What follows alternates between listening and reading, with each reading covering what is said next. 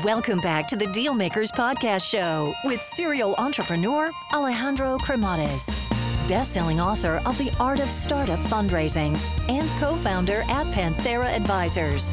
In this podcast, we ask our guests about their successful acquisitions and financing rounds. This episode is brought to you by Guild. So when it comes to building wealth, taxes are such a big part of the strategy. And even if you're already filed, being proactive about this year to lower your future liability is so important. Guild actually provides a proactive approach to tax strategy, combining innovative technology and expert CPAs. By creating personalized tax strategies for your unique financial needs of multiple revenue streams, M&As, restricted stocks, various investments, and more, you can keep your hard-earned money. Their proprietary platform ultimately gives you the full transparency of your tax management and direct communication with your CPA to reach your financial goals and grow for your wealth faster. So again, if you're interested on this, go to joinguild.com. And they are actually on the show notes that I'm going to be posting a very special offer for you all that you can actually enjoy. So again, join guild.com. Alrighty, hello everyone, and welcome to the Deal Maker Show. So today we have a very exciting guest. We have a guest that has done it so many times that I've lost track. I mean, it's really unbelievable. But again, we're going to be talking about building, scaling, financing, all of that good stuff that we like to hear. So without further ado, let's welcome our guest today, Karl Jacob. Welcome to the show. Thank you very much. Glad to be here. So originally born in Missouri. So how was life growing up? Give us a little of a walk through memory lane, Karl. A little walk through memory lane. Well, I grew up on a ranch, and my first real job was actually shoveling crap. So, it's one of those things that not super proud of, but that'll definitely make you not want to go back there and shovel crap for the rest of your life. I mean, that's pretty unbelievable. I mean, I guess that you got to start somewhere, no? As the saying goes. Now, you went to private school, and you went to private school with someone that perhaps, the listeners may recognize. Who was that? Yeah, so I actually started out in public school and went to public school until the education failed me, and my parents picked me up and sent me to private school. And that's actually John Burroughs. That's where Sam Altman went as well. That's unbelievable. So I'm sure that there you guys have been able to chat about that, and he must be busy nowadays. Now, in your case, I guess that when we are, touching on the education subject, your father was very helpful when it came to give you that push to get you into computer science. He was. I was all set out to be a Letter of Arts and Sciences student, and my dad grabbed me and took me by the ear over to the engineering campus, introduced me to the dean, and that he basically hired me or made me a student right there on the spot. So I became an engineer within like 30 seconds of meeting him. Now, in your case, you begged the Apple representative to get you there in an internship. And also you ended up doing the same thing with Sun Microsystems, which you actually went there for your first full-time job. But I guess that gave you the exposure to the land of innovation and to everything that was going on. So how was that for you? It was amazing. I worked at the bookstore and had met the Apple rep and had met the Sun rep. And I thought, wow, this technology stuff is pretty crazy and pretty cool. And so begged both of them to get me a job. Ultimately, that worked out pretty well for me. So my summer internship at Apple was really, really interesting and just opened my eyes to what was possible. And then working at Sun, I actually got to work in the group that ended up creating Java. And so being in a group of people that are that talented, who can literally create anything, was a true honor and kind of set the bar for me and for my future companies. Now, with Sun Microsystems, you were there for a couple of years. And, eventually you decide that it's time to pick up the phone and notify your mom of something that she would not be very excited to hear. Yeah, I told my mom that I was leaving to start my own company, and she cried. She begged me to stay in the job and told me, why would I leave a perfectly good job? I'm glad that I didn't let her talk me into that. So what was that process? Because, I mean, obviously, you came from shoveling, like you said, crap, to all of a sudden, you're here, a nice, job with a steady income. Your parents, super thrilled, with that environment that you had created for yourself. So what was that process for you to think, hey, maybe this is not for me. Maybe I want to start something on my own and give my notice. Yeah, it was pretty easy for me. I remember going to my boss at the time and saying, "Hey, I think I'm ready for the next level." And he said, "Hey, I just promoted you last year. You can only be promoted so much. Tough. Just wait it out. That's the way it works. You're in corporate America." And I thought, well, then corporate America really isn't for me. So then what happened next? Well, we started a company, and that was a great experience. Learned a lot. Ended up being kind of the platform from which I started my first real company, which is Dimension X, which I founded actually in my apartment in San Francisco. And it's funny, I remember having to ask for them to run a T1 line, meaning a high-end telecommunications line, into the apartment because all I had were basically phone lines. Now, what year was that? That was 1995. I mean, I'm sure that things have changed quite a bit, and funny enough, that company was your first angel investor was Ron Conway, and I'm sure those were the early days, for him too of placing some tickets in some companies. So, how was it like to have Ron Conway, back you here? Because I know that he also played a pivotal role when he came to the acquisition of the company. Yeah, I mean, Ron wasn't Ron back then. I mean, he was just becoming Ron. And so a lot of it was we were both learning, but he had a lot of really great advice. I think one of the biggest was helping me with the decision as to whether or not I should sell the company. And he drew a curve on a whiteboard that basically showed where I was today and how much I would make, and more importantly, how much the team and the people who were shareholders in the company would make. And then if we raise more money, how you kind of have to spend the next 5 years building value to get back to the same place that you are today. And so when entrepreneurs think about raising money, they often don't think about the fact that that's usually dilutive. Well, it is dilutive.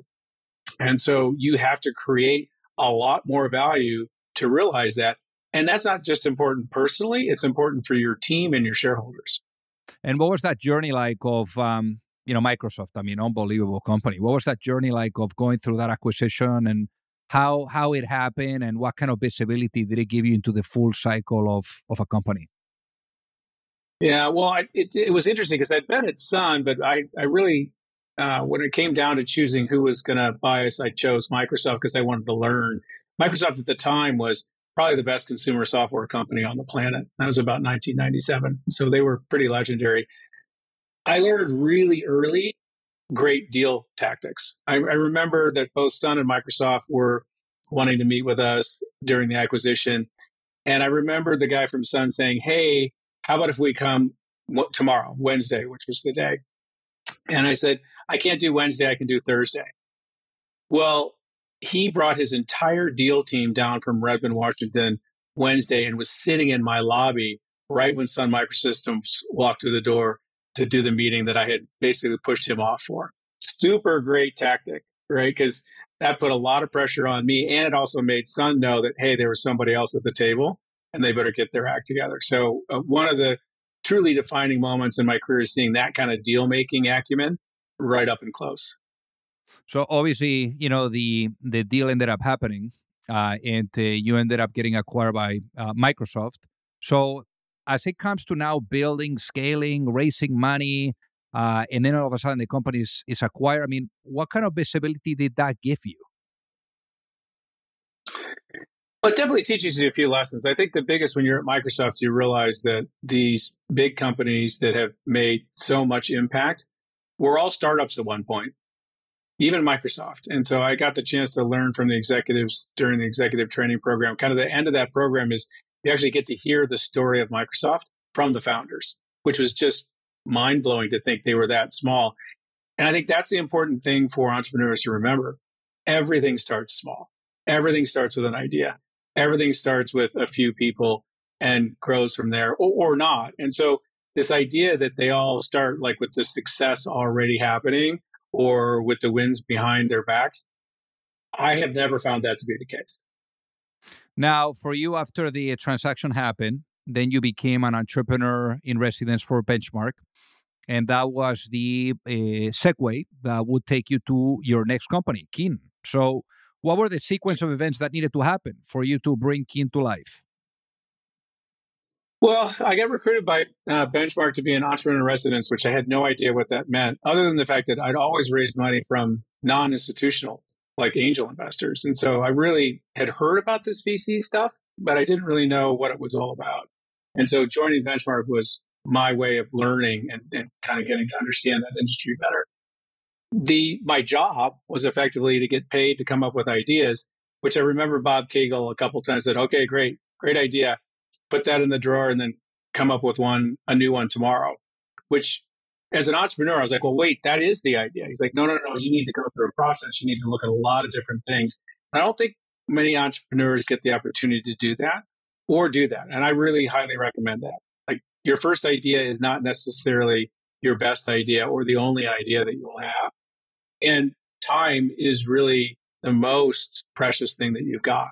So spend it on something that you have really thought through all the different issues and are giving yourself the biggest and best opportunity to be successful before you go raise money, before you recruit a co-founder or other people into the company. So that process ended with kind of an idea and a group of people. We had a team already working on it at Benchmark, and that was kind of a unique one because they had found someone else or two other entrepreneurs had been working on a similar idea. And we ended up putting the two things together, which created the company. And what was Keen doing? So Keen was interesting. If you think about eBay as being for stuff that's in your garage, Keen was for stuff in your head. So selling everything from psychic advice to legal advice to medical advice, you name it. And in fact, Jeff Skoll from eBay was on our board, and he taught me a tremendous amount about marketplace dynamics. And I also learned a little bit about sticking to your guns. At Keen, when we started out, we really focused on transactions. And in 99, that was really not popular at all.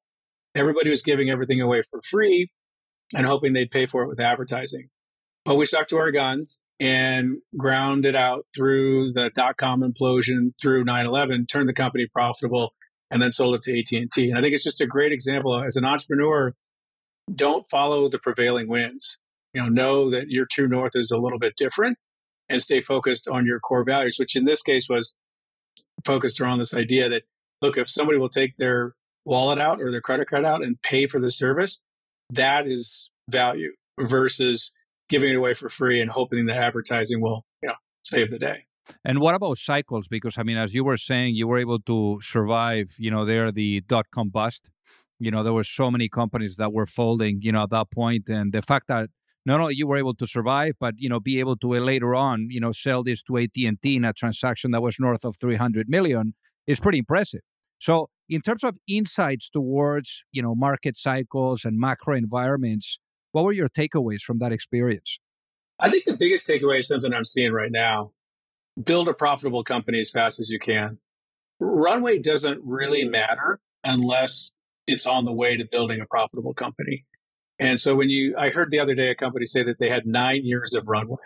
I don't even know what that means, right? At the end of the day, the goal is build a profitable company as fast as you can. Ron Conway would reiterate this. He'd say, so you control your own destiny. Steve Jobs did it at Apple. You look at the great companies, or Mark did it at Facebook. Build a profitable company, and then you control your own destiny. And you is like the wider corporate you. You're just not controlled by investors or outsiders. You can chart your own course, which oftentimes is really important and counter to people's overall feeling about where the company should go or their instinct. Great example of that with Facebook was staying inside of colleges or going outside of colleges and opening it up to the world. That was a hotly contested decision inside of Facebook, which probably would not have been, may or may not have been made depending on the investors we would have had. Now, for you, second company, second exit, you were on a roll. As an entrepreneur, always an entrepreneur. So I guess in this case, after this transaction to AT&T, why did you join another company versus, launching another one of your own? Because you joined, the folks at the Cloudmark. Right. Well, so I actually, they brought in a quote professional CEO at Keen. So it was a little bit before the AT&T transaction. I was pretty young and pretty green, or as my dad would say, wet behind the ears. And so I was not an appropriate CEO for where the company had gotten to, according to the investors. And so I'd been on a board. I been working with a couple of companies, Cloudmark being one of them. And they said, "Hey, why don't you come be the interim CEO? We need somebody." And so I did. And again, an example of kind of learning a lot and being exposed and open to trying new things, and joined Vipul and Jordan in that project. And in that project, I mean, you guys ended up selling it to Proofpoint. But looking back, I mean, what was the lesson that you had to learn? Because, I mean, obviously, with Cloudmark, it didn't take long. I mean, it was like a couple of years, before the transaction happened. So during that time, what was that lesson that you took with you? It's interesting. It may look like that. It actually took quite a while. It was about 8 years. Oh, wow. And so Cloudmark was, another example, stick to your guns. That company was profitable for probably 4 years up until the transaction happened. And so it could kind of choose its own destiny and choose its own approach, which became critical because that space, the security space and the enterprise space, became quite difficult over time. And so being profitable was really helpful. And in fact, it helped me encourage the company to turn down the first acquisition offer, which was a terrible offer. It was a terrible offer for the investors, terrible offer for the shareholders. And I decided that wasn't something I could support, particularly because I had a lot of friends who were still at the company and were people upset, particularly the current investors. They thought that, hey, this is a great deal. They were going to make some money. Their funds were kind of at the end of their lifespan. But we I have to say, to our credit, held our ground, and they ended up selling the company for quite a bit more 2 years later. Hey guys, this episode is brought to you by .tech domains. I mean, I can tell you one thing, and that is that as a founder, you're always thinking about branding. Now, one thing that is very important in that, is that you need traction, you need to grow, you need to succeed. And having a name that is recognizable on a really amazing domain is the way to go. So that is why it's very important to establish the online presence with a clear and distinguishable identity. And you can do that with .tech domains. So .tech domains are the go-to namespace to build anything in tech. They have actually helped many brands in the industry to make a name for themselves, just like 1x.tech with their advanced androids designed to replicate human movements and behaviors. So really, really, really cool stuff and cutting edge. And again, thousands of companies like this, are also taking advantage of .tech domains. So also remember that .tech domains can do the same, for your company. They're also providing a great offer to every single one of you in the Deal Makers audience. Is 1 year domain for $10 and a 5-year domain for $50. So head now to the special URL, which is go.tech/dealmakers. And that is again, go.tech/dealmakers. So go get your own domain. So this episode is brought to you by SaneBox. So are you tired of sorting through junk email in your inbox so that you can find the emails that you really need? SaneBox does the sorting for you, saving the average user more than 2 hours a week on email management. Using its proprietary AI, SaneBox organizes your incoming emails into appropriate folders so that when you open your inbox, you'll only see the most important emails. You don't have to lift a finger. Nothing to install either.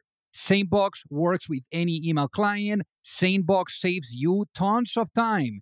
It also is all about helping you stress less on email, and SaneBox works on how you work. Basically, they don't force you on doing changes. They make it easier to focus on the important things. And they also have you as a trial user there for free. And in essence, then you would convert into a paying client. But the beauty here is that you will get a promo code if you were to go to sanebox.com/dealmakers. And that is spelled as SANEBOX and then .com. Now, after this, you took some time off. And then one day you receive a phone call from Sean Parker at Facebook. Tell us about this. Yeah. Yeah, well, it was multiple phone calls, actually, because I didn't answer the first few. So, And he said, "Hey, you've got to come to San Francisco." I said, "Well, I'm in Cozumel. I'm kiteboarding and I'm taking time off. I'm not going anywhere."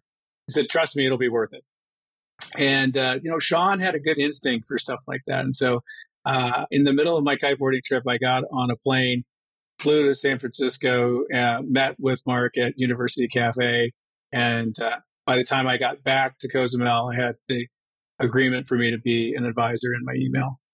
And what did you see, in the company and also Mark Zuckerberg? Because I mean, now it's incredible, like what he's built. The legacy and the level of impact, no, of Mark Zuckerberg that the world knows today. But what did you see there that you were like, wow, this is interesting? I think the biggest thing that I saw was Marcus cognitive sciences. That was his background, and mine was biomedical engineering. And we really saw eye to eye on this idea that if you could build something that would help humans connect, that you would have something special. And so I didn't know what it was going to be. I don't really think Mark did either, to be honest. I think it was evolving at the time. But that was the core of it. It was like just kind of being aligned on where things could be one day, and that we could use technology to help people improve their social connections with each other. It turns out it was much, much bigger than we thought. And that's kind of one of the things I think people forget, is that every idea starts very, very small, particularly the good ones. And the idea that people knew back then, including Zuck, that Facebook would be something that everyone in the world pretty much would use, is just not true. Like, no entrepreneur knows in the beginning. They hope, they dream, but the idea that they knew that they were going to connect the world, that's just not true. And why no one wanted to give them money at that point? That's one of my favorite stories. I saw some investors, or who could have been investors in Facebook, and they said, everybody has, hindsight's 2020 and revisionist history, right? So the funny thing was, well, too bad that didn't work out. I said, well, you guys just turned us down. It's not too bad it didn't work out. You actually just turned us down. Well, yeah, but you guys said you would never go outside of colleges. And you guys said this and that. There's always an excuse. And I think that, that's kind of the interesting thing. So we would say, hey, this is going to stay in colleges. And Sean was adamant about that. He was adamant that it wouldn't leave colleges. And to a T, that was pretty much the number one reason people turned us down. And we pitched to everybody. The idea that Facebook just magically got money is completely ridiculous. We pitched every VC in the Valley, and pretty much every VC in the Valley turned us down. Wow. So then what do you think, needed to happen in order for something there to click and to get money? Well, I mean, obviously Jim Breyer at Excel clicked and gave us money, which was interesting because we were one of two consumer plays the fund had at the same time. And Excel was not doing great at the time. They were definitely at an interesting inflection point in their fund, which Facebook helped create over time. It just took somebody to believe, and Peter Thiel and Jim Breyer, and they believed in, I think, mostly Mark and the team, right? I mean, I think really at that point, that was the bet, and that they would figure it out. And I don't think any of them knew what kind of ride they were in for. I certainly didn't. And obviously the rest is history. Now, in your case, you continue your journey of building nonstop, of launching companies. The next one actually was Wallop, and that is a very good example of how an economic, a scenario or situation really pushes to do a pivot, and then obviously, like into an acquisition, into a nice outcome. So what happened there with Wallop, and how did that pivot, come about as well? Yeah, so necessity is the mother of invention, my father used to say, and I think that's very true in that case. I remember Wallop was a social network that we built, and kind of I'd learned a lot at Facebook, and they'd said, hey, we're never going outside of college. I said, well, okay, I'll go outside of college. And, it's also an example of don't spin out R&D projects out of big companies. That was an R&D project at Microsoft that we spun out, which was a mistake. But we'd learned a lot about people, customization, people's desire to be different. So I'll never forget when the economy hit the skids, and I went to the board and I said, hey, this one is going to be tough to make money in this environment, really tough. And I actually offered a couple different options, and I'll give you two of them. One of them is pretty hilarious. So one of them was customized phone covers, which is what we ended up doing, physical, transactional, and all that. The other was an iPhone app. And I'll never forget the response. That thing is just a toy. It'll never be a real phone. Forget about it. Wow. Yeah. Well, the cover ended up being great. Would have been fun to build an iPhone app too before anybody else did, but you never know. So then in this case, Covero, you guys ended up selling it as well. So I guess what was the lesson for you to take from that experience? Well, another lesson was really, if you build a profitable company or close to a profitable company, then you control your own destiny. And so that company could just keep on going on as long as they needed to. I think Paul Graham said it best when he said, your goal is to be default alive. And I think that's very true if you've got a real business. If you are just trying to keep something alive for 9 years, you're actually a zombie. You're not really alive. You're just, walking through the wastelands, somewhat lost with no direction and no ability to get to that profitable company that then allows you to do the things that you'd really like to do. So similar theme.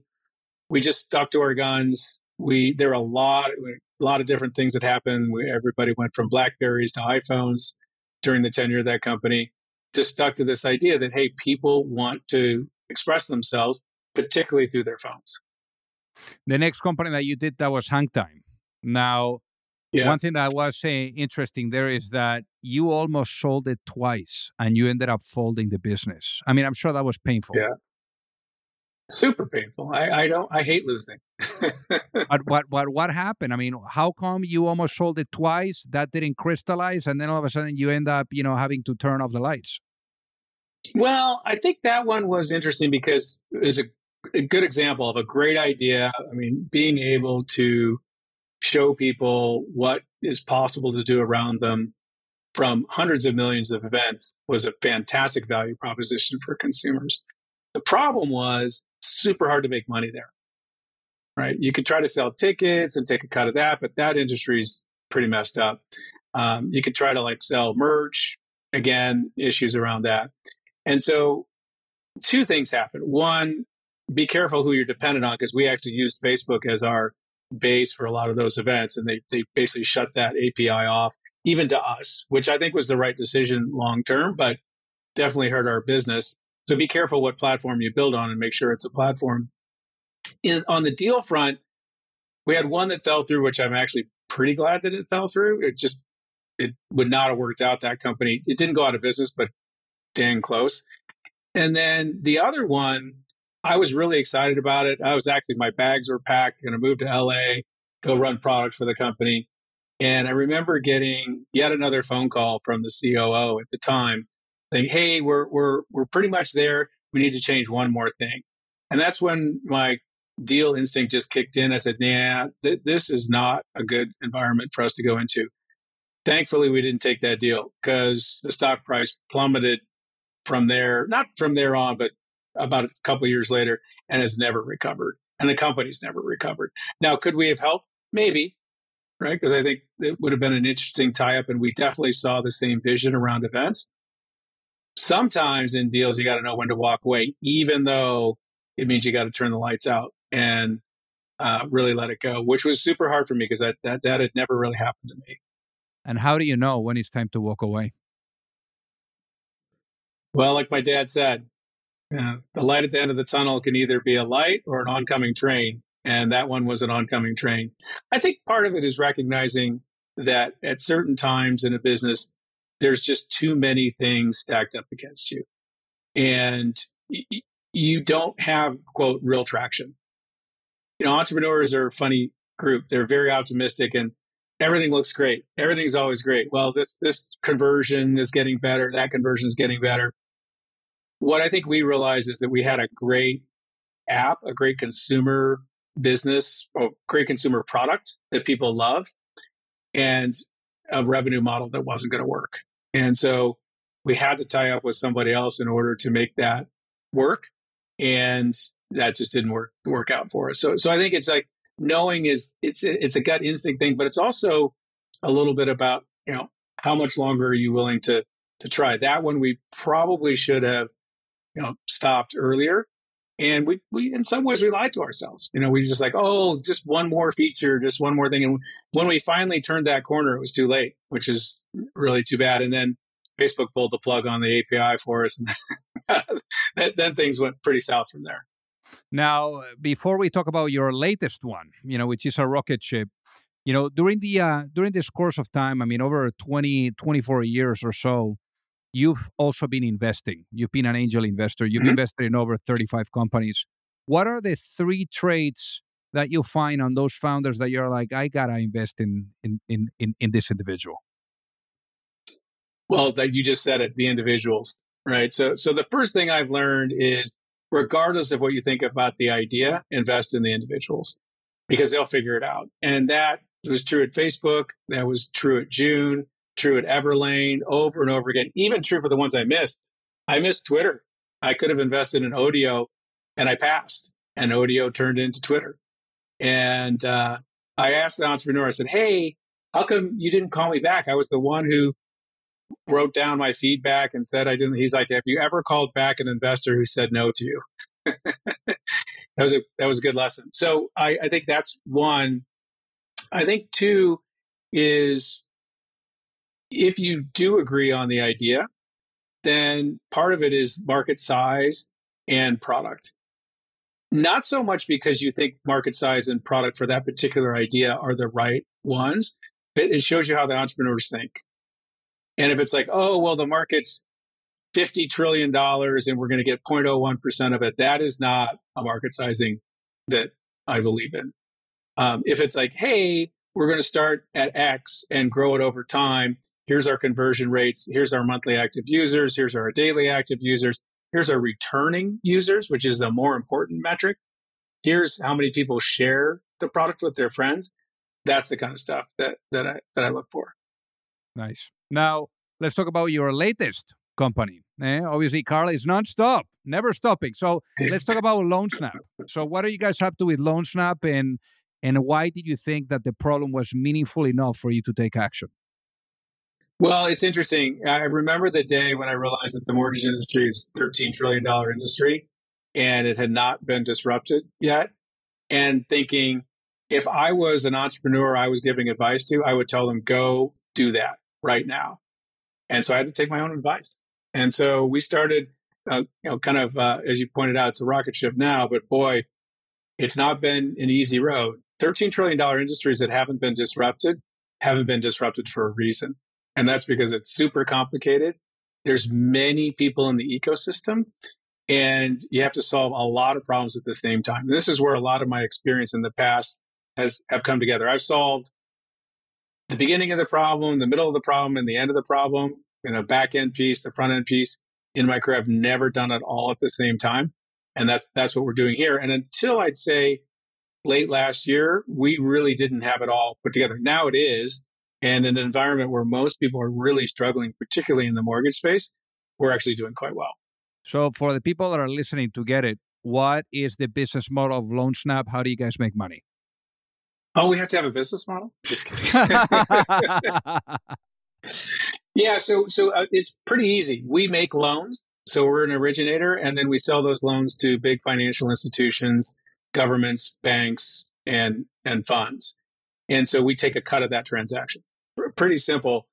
However, it belies the complexity there because the industry has been around for many, many years and been so massively profitable, no one's had to make it efficient until now, because higher interest rates are definitely not great for your regular mortgage company. So not only do we make money that way, right, but we're also starting to build the infrastructure to be able to make money at the different points in the loan process, and even selling the loans and even balance sheeting them, meaning holding the loans in some cases. That's where a whole bunch of the tech stack, and there's AI involved. We were doing AI stuff like 3 or 4 years ago.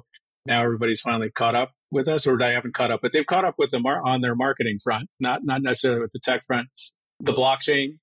And there's a lot of interesting things going on there. And so it's been interesting to kind of see this ecosystem that's been around for so long, like insurance was before Esurance and other companies, so desperately in the need of change.